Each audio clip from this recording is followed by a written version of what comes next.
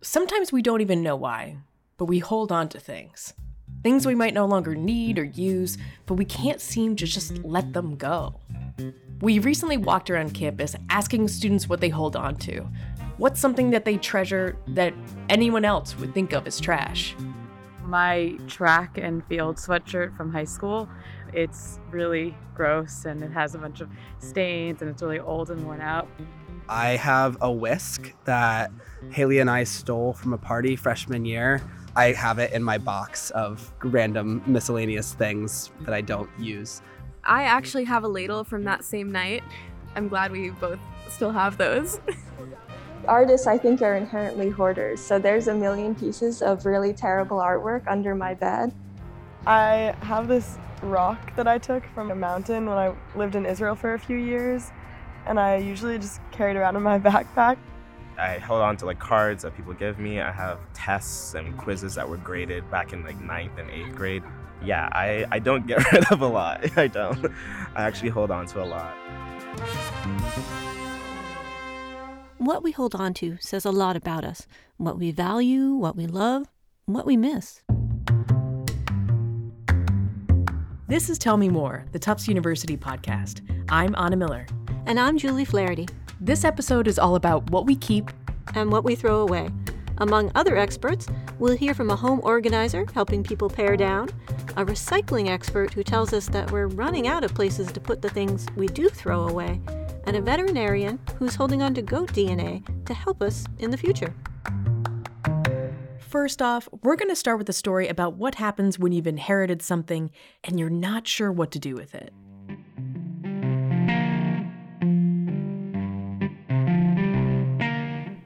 Peter Levine is the Associate Dean for Academic Affairs at Tisch College. He grew up in a modest, single-family home in Syracuse, New York.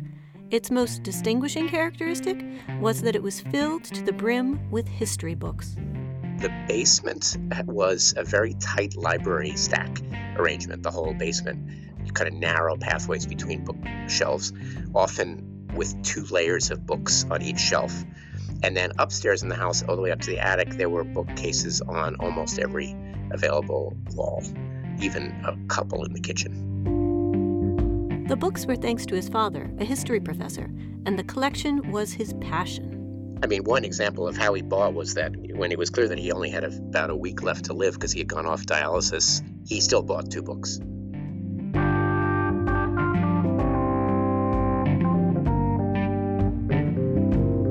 When his father passed away in 2008, Levine did a count. There were 26,000 books, and because his father hadn't left any instructions, he had no plan for what to do with them. Should he keep them in his father's memory?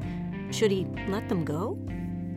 Yeah, so one thing is I often thought when I was a young adult that I wanted to keep the books, put them in a barn or something like that, some kind of other structure outside of our house, because I like them actually, and I know about them because I talked so many times with my dad about the books, and I would have liked them as a space around me. So it took a kind of maturation process for me to realize that it was crazy for me to take all the books. I mean, apart from anything else, what would my kids do after I died with 26,000 books?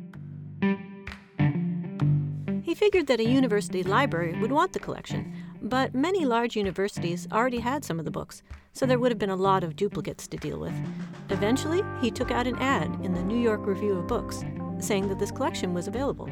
It wasn't that easy to find a home, and the home is the National Library of Bosnia-Herzegovina in Sarajevo, which is a unique situation because that National Library was deliberately bombed to bits by the Serbs in the 1990s during the war, and so they lost their collection. So they need books in a way that's unusual. It took a team of movers about a week to pack up all the books and fit them into a bunch of trucks. They filled 2 shipping containers, but they didn't all go to Sarajevo. One part of the collection went to Virginia to replace some missing books from President James Madison's library. So President James Madison's collection was lost because his son was a spendthrift gambler, and he went into bad debt, and so the collection was sold and they were all dispersed. So somewhat ironically, Levine was replacing books that someone else had had to let go. And then Levine kept about 2,000 books for himself, mostly the oldest and most fragile ones that wouldn't survive the journey to Sarajevo. He displays them in floor-to-ceiling bookshelves in his office at Tufts.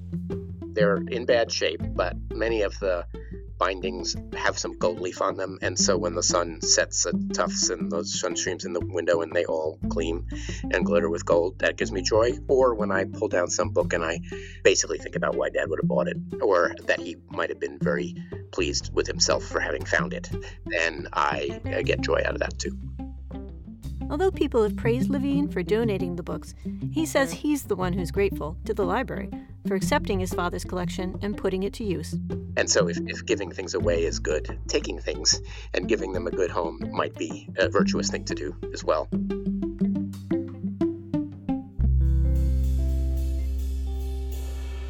As Director of Digital Collections and Archives at Tufts, Dan Santamaria has worked with lots of people who are trying to find homes for their relatives' collections.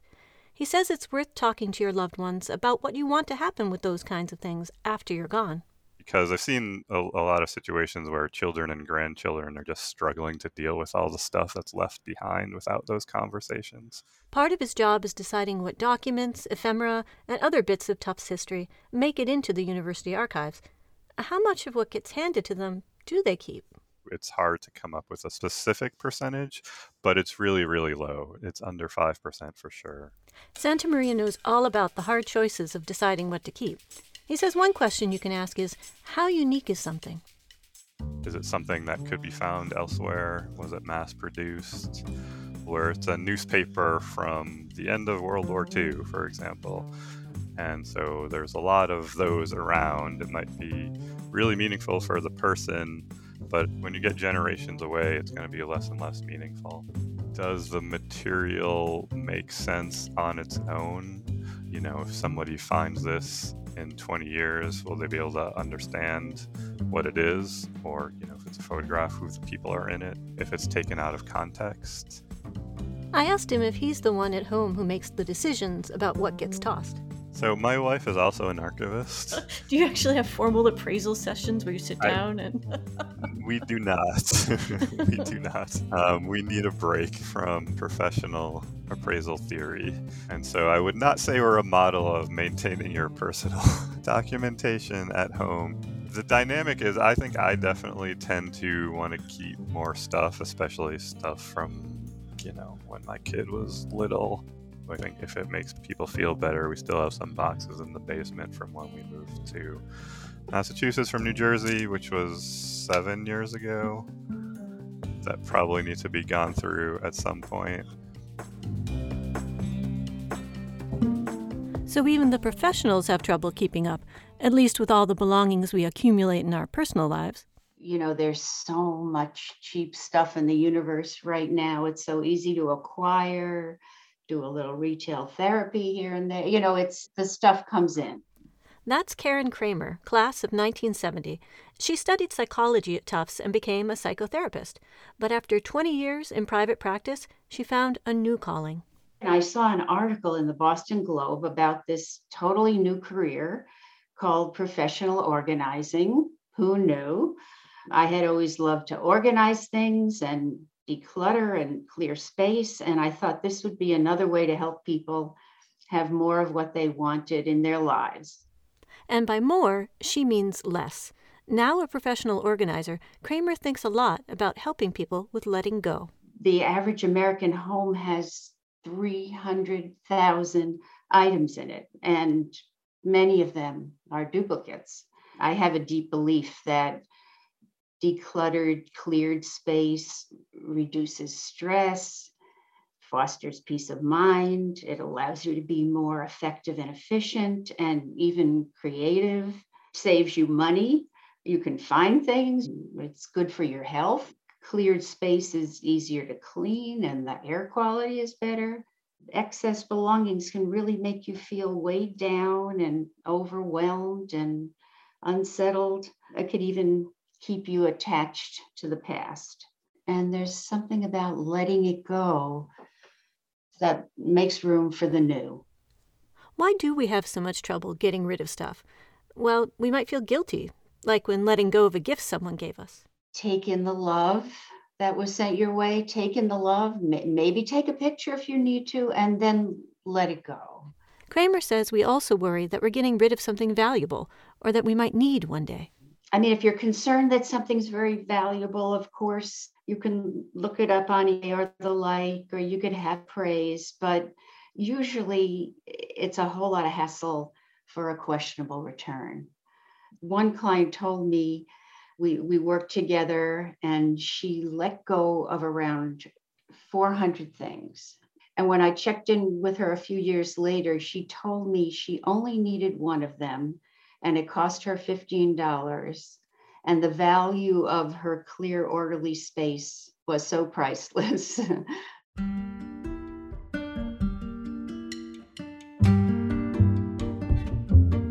The sentimental stuff is really the hardest. And the irony is that so much of it is collected, but nothing is done with it. It's stuffed away somewhere, it's gathering dust, and it's not shared or enjoyed. Organizer Peter Walsh, who used to be on Oprah, he says, when everything is valuable, nothing is valuable. In so many ways, less is more. Share them, put them out, look at them. Another thing Peter Walsh says too that's good, he says, you don't have to hold on to everything to honor a loved one's memory. This vase is not your mother. You're not throwing her away.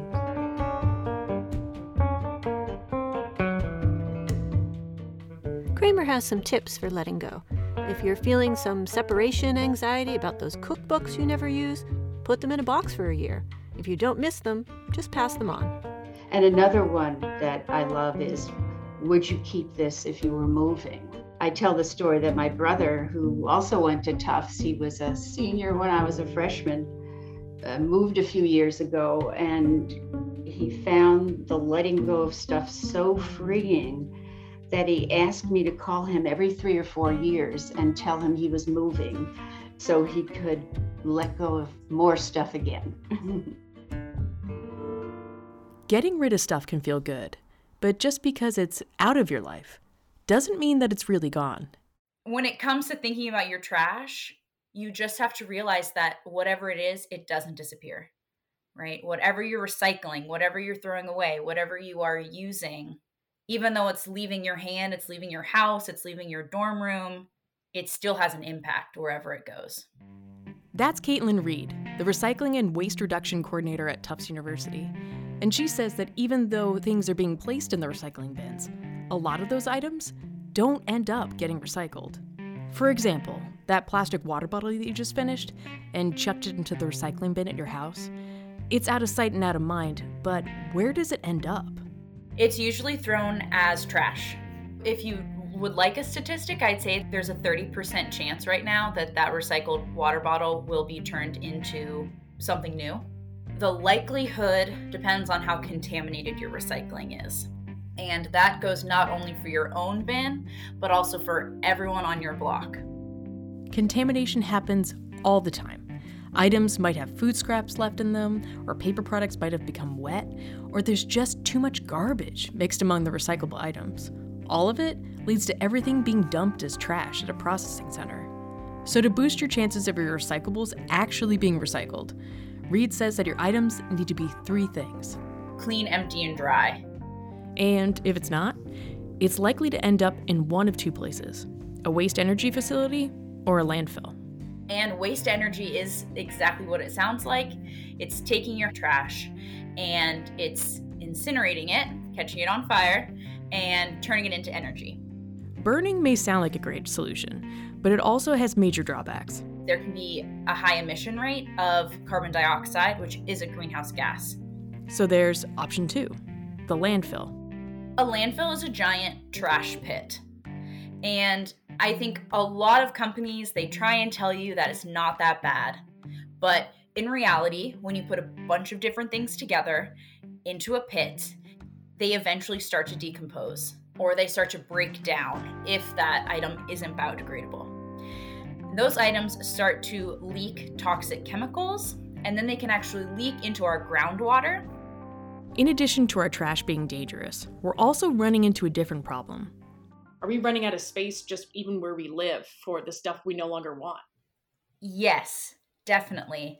San Diego County in California already has to sell all of their trash out of the county. They have no space. Rhode Island, they have one landfill in their entire state, and it will be full by the year 2034. Whoa. Yes. 12 years from now, Rhode Island, the entire state, will have a huge, huge waste problem if they don't find a solution now. So yes, we are running out of space to put our waste. Currently, in the US, we ship the vast majority of our recycling overseas. And basically what happened in 2018 is China said, I don't want your trash anymore. Because what was happening was they were buying our recycling, quote unquote, but it was so contaminated that they were having to throw it as trash. So basically we're shipping our contaminated recycling that we already can't use over to China, and we're telling them, here you go, you can use this, and they were paying for it. The reality is that no one wants our trash. But if we have clean, recyclable material, it is still bought and sold domestically and internationally. You're kind of saying is that if you really want to help boost your chances of this item being recycled, keep it clean, keep it dry. Yes.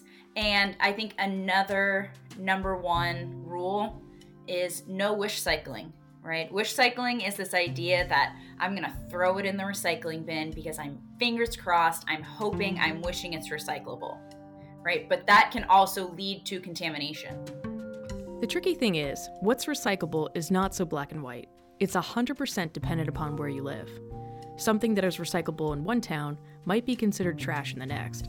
I've lived in a handful of different states, and I'm originally from North Carolina. I've lived in Rhode Island. Now I'm in Massachusetts. I was in New Hampshire during the pandemic, and every single time I'm going in, relearning all of my recycling and waste rules. And I have to then become the expert on it. And I'm like, I know, but I just got here. So hold on, give me 1 minute, because everything that I thought was true is now wrong. You know, people are always asking me, how do I make sure that my recycling gets recycled? But the question should really be, how do I think strategically so that I have less to recycle? So that I'm actually producing less waste. You know, you have to think about that both as you're buying and as you're throwing out, right? If you're throwing away your third plastic water bottle for the month, how can I think strategically about what I do next? And next time, is there something that I can do that means that I will have less waste? Reed says that it's time for us to think more about the lifespan of each item. For example, that plastic water bottle, you might have used it for 5 minutes, but it'll take 450 years to break down. That water bottle will be here until the year 2472. Yeah, plastic never goes away. Every single piece of plastic that we have ever produced still exists on the planet.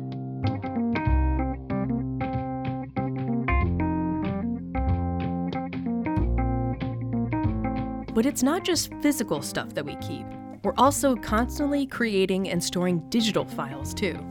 In the past, we saved it on floppy disks, thumb drives, and then eventually CDs, but now most of our data, photos, and videos, they're all backed up in the cloud. But is there a limit to how much we can store there? Will the cloud ever run out of space? So yeah, running out of space is really is a funny question. In fact, as long as you're willing to pay for it, I honestly don't see any technical limitations for us running out of space for our digital data. That's Mark Hempstead. He's a professor of electrical and computer engineering at Tufts. Maybe if every human being decided to turn their life into a movie and record every single moment in high definition video, we probably could only store about a million people or so. Maybe we'd run out at that point.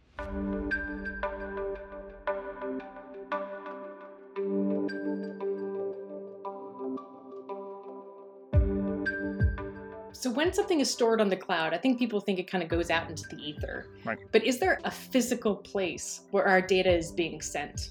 Mm-hmm. When you store something in the cloud, it is being stored on computer servers out in data centers all over the world. And these data centers are huge collections of computers. Many of the big tech companies, Google and Microsoft and Facebook and others, they buy computers in trailer truck containers at a time and assemble data centers like that. These data centers are the size of huge football stadiums and contain millions of machines. The real thing that makes the cloud powerful is that there's not just one copy of your data. Your data is replicated across multiple servers within that one data center to provide some form of redundancy. So if one server dies, your data is still there. If one whole data center all of a sudden disappears, many of these cloud providers have replicated it across the globe.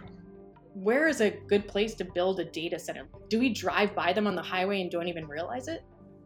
Most of the time you actually won't drive by on the highway. Is what a lot of tech companies decide when they're manufacturing data centers is they look for cheap, so inexpensive land that is nearby but not too near cities and other places where the data is going to be consumed.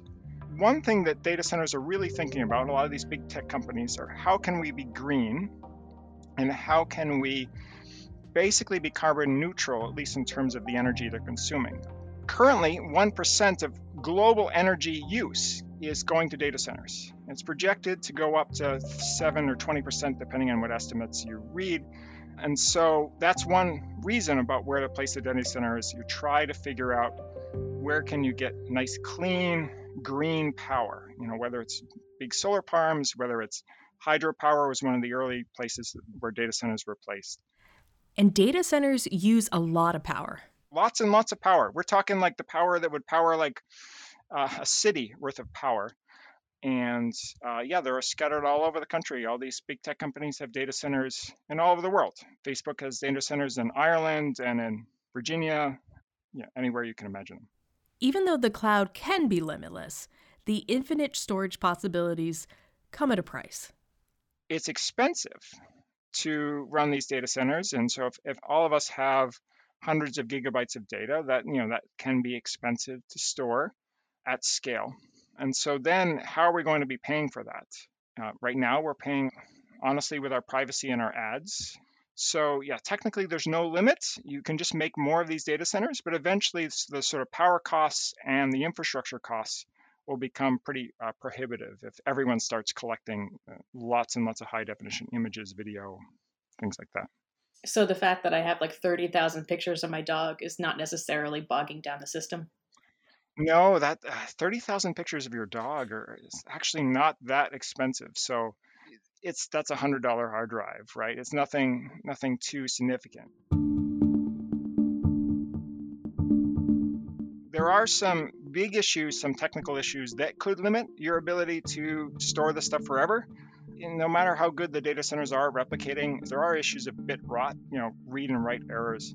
And so you can have an image over time that is not the same. But also, there's always the threat that technology will eventually move on, and you might not be able to read your data anymore. Take, for example, your VHS tape. It's getting harder and harder to track down a tape player these days. And that's true for computer software as well. The bits that store our digital information are just agreements that we have with the programmers that wrote the software. And so if that meaning is lost because we no longer have the software that was used to generate those images, it can be very difficult to recreate. Old mixtapes and family photos on CDs, it's easy to forget about them until the technology is obsolete. Which brings us to our next story about someone who found a precious piece of history before it was too late. It was in the form of a 16mm film in a musty cardboard box. It was about a dozen years ago when Glenn Kurtz, class of 1984, got to thinking about an old home movie his grandfather had made. He wondered if his family had bothered to keep it, so he went rooting around in his parents' closet.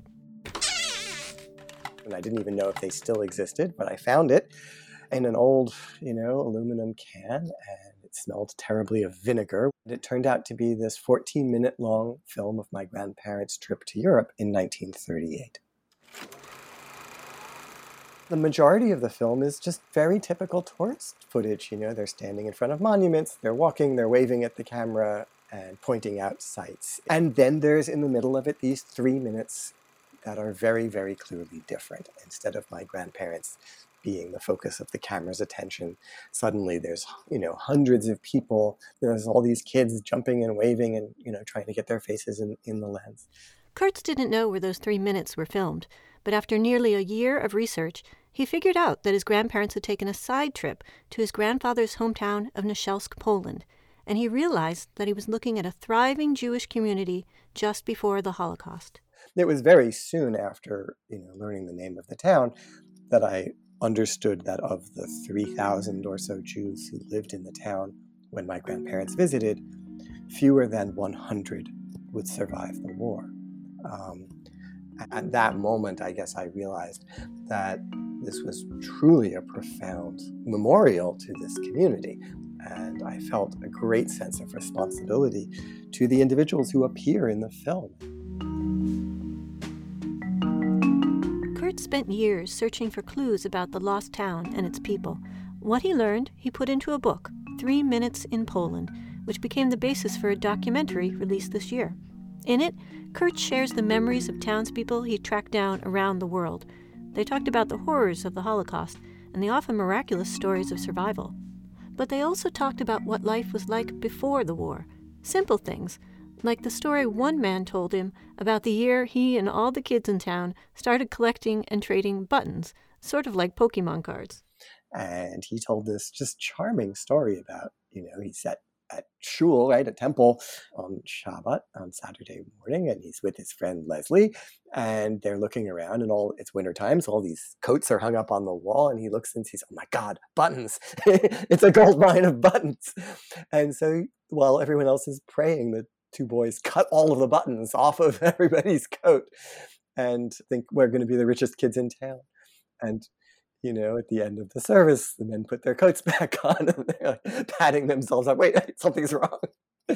And so needless to say, he was grounded for life as a result of that little prank. So, it was memories like these, just in a sense, perfectly ordinary childhood memories. But the ordinariness of it is exactly, it's exactly what you want in a way. You want to remember, because of what happened in this town, what normal life was like, and what ordinary kids did, and under ordinary circumstances, because that's precisely what's gone. We know the horror, or at least we think we know the horror, and that attracts all of our attention.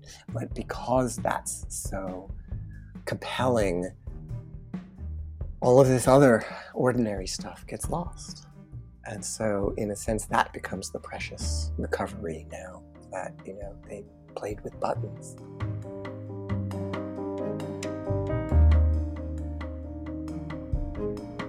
Because this little piece of film in itself didn't have any monetary value. It's not something that someone would say, oh, someday this will be worth a lot of money or something. But it turned out to be so meaningful to so many people. Do you ever think about how easily this film just could have been tossed out at some point? Oh, absolutely, yeah. And that's what happens, right? We have all of these objects. If you look around your room now, it's stuffed with things. And in 100 years, how many of those things will still exist? A couple, 1 or 2. And it's the same way with documents and with the primary sources of history. There's this terrible, terrible attrition that takes place with time. And eventually there's just a few things left, and that's what we construct history from. For me, really, this was the most extraordinary thing about the experience that I had meeting the survivors and talking with them. And when we talked about how fragile the film is and how over time it deteriorated and was almost, unrecoverable when I found it, but how much more fragile in a sense are these memories. And it's just the incredible tenuousness of these very ordinary things that it was really such a privilege to be able to recover and preserve.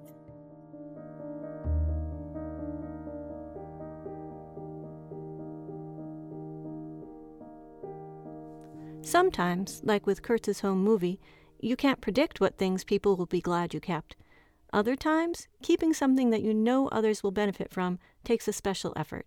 That's what one group had to do to help preserve biodiversity for the future. When we think of endangered animals, we often think about pandas and tigers, but you wouldn't necessarily think about these guys. But in fact, there are a lot of old livestock breeds, referred to as heritage breeds, that are disappearing. Correct. So these are breeds that were favored by our ancestors, maybe back in the 1800s and prior, that at the time were very good at producing the food, milk, fiber, and meat. They did well on sparse pasture. They were good mothers, those sorts of traits. And then as agriculture improved, these breeds have become much less valuable because the current agricultural breeds we have were bred to produce so much milk and so much meat that literally people kind of forgot about them. That's David Matsys, an assistant professor at Cummings School of Veterinary Medicine at Tufts and the interim chair of the Department of Environmental and Population Health. He's an expert in theriogenology, or animal reproduction. He and his colleagues wanted to ensure that heritage breeds weren't forgotten and left behind. Breeds like the ancient White Park cattle and Dorset horned sheep. The Hog Island sheep, Gulf Coast sheep were one of our first breeds. They're famous for being resistant to parasites. One of my favorite goat breeds was a breed called the Arapawas. They're stocky animals with big horns and known for being hardy, and it's believed that the Pilgrims might have brought them over with them on the Mayflower. But you've likely never seen an Arapawa goat before. There's estimated to be fewer than 1,000 left today. But that doesn't mean that will always be the case.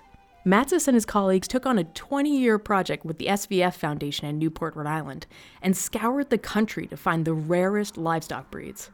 They collected genetic material, eggs, sperm, and blood, just in case we ever want to bring these animals back in the future. And we didn't care about whether they were the best looking or the biggest or the smallest. We just tried to get as much as we could. They then cryopreserved the material, storing it in a deep freeze. Put them in liquid nitrogen storage, which should be good for literally forever as long as they stay frozen. Over the years, about 20 years total, and probably got close to between 35 to 40 different breeds of sheep, goats, and cattle in the bank.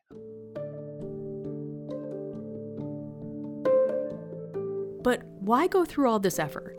Why not just let the genetics peter out? The reason we want to keep these old heritage breeds is because of the genetic diversity. Some people will care about the breed itself and how it looks, but it's really what genetics and what traits might be there that we can capture that probably have been lost in some of our more modern selected breeds with a very narrow gene pool.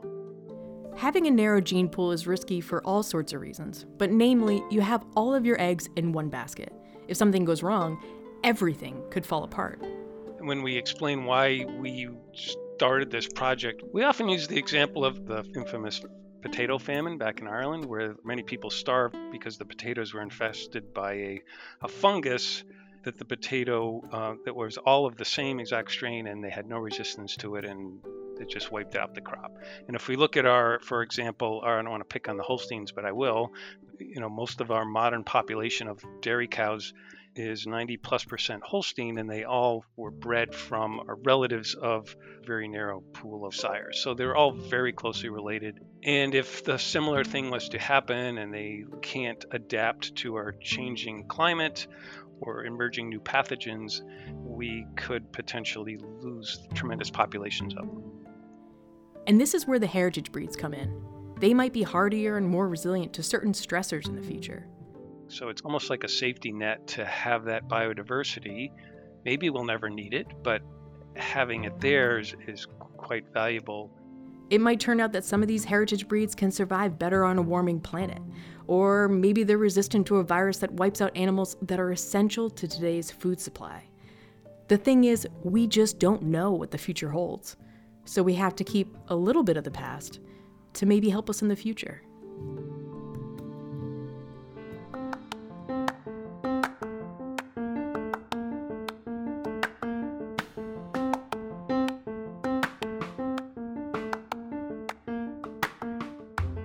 For more information about the experts featured in this episode, as well as pictures of adorable heritage breed goats, please visit go.tufts.edu/whatwekeep.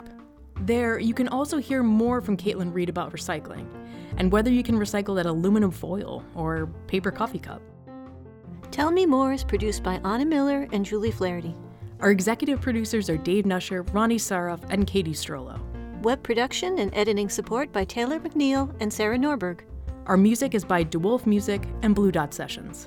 Special thanks to the students who are featured at the top of the episode: Maya Katz, Michael Dianetti, Haley Rosenfarb, Kiara Regan, Shayna Wagner, and Donovan Payne. Please subscribe and rate and review us wherever you get your podcasts. Or shoot us an email at tellmemore@tufts.edu. That's TUFTS.edu. And thanks for listening.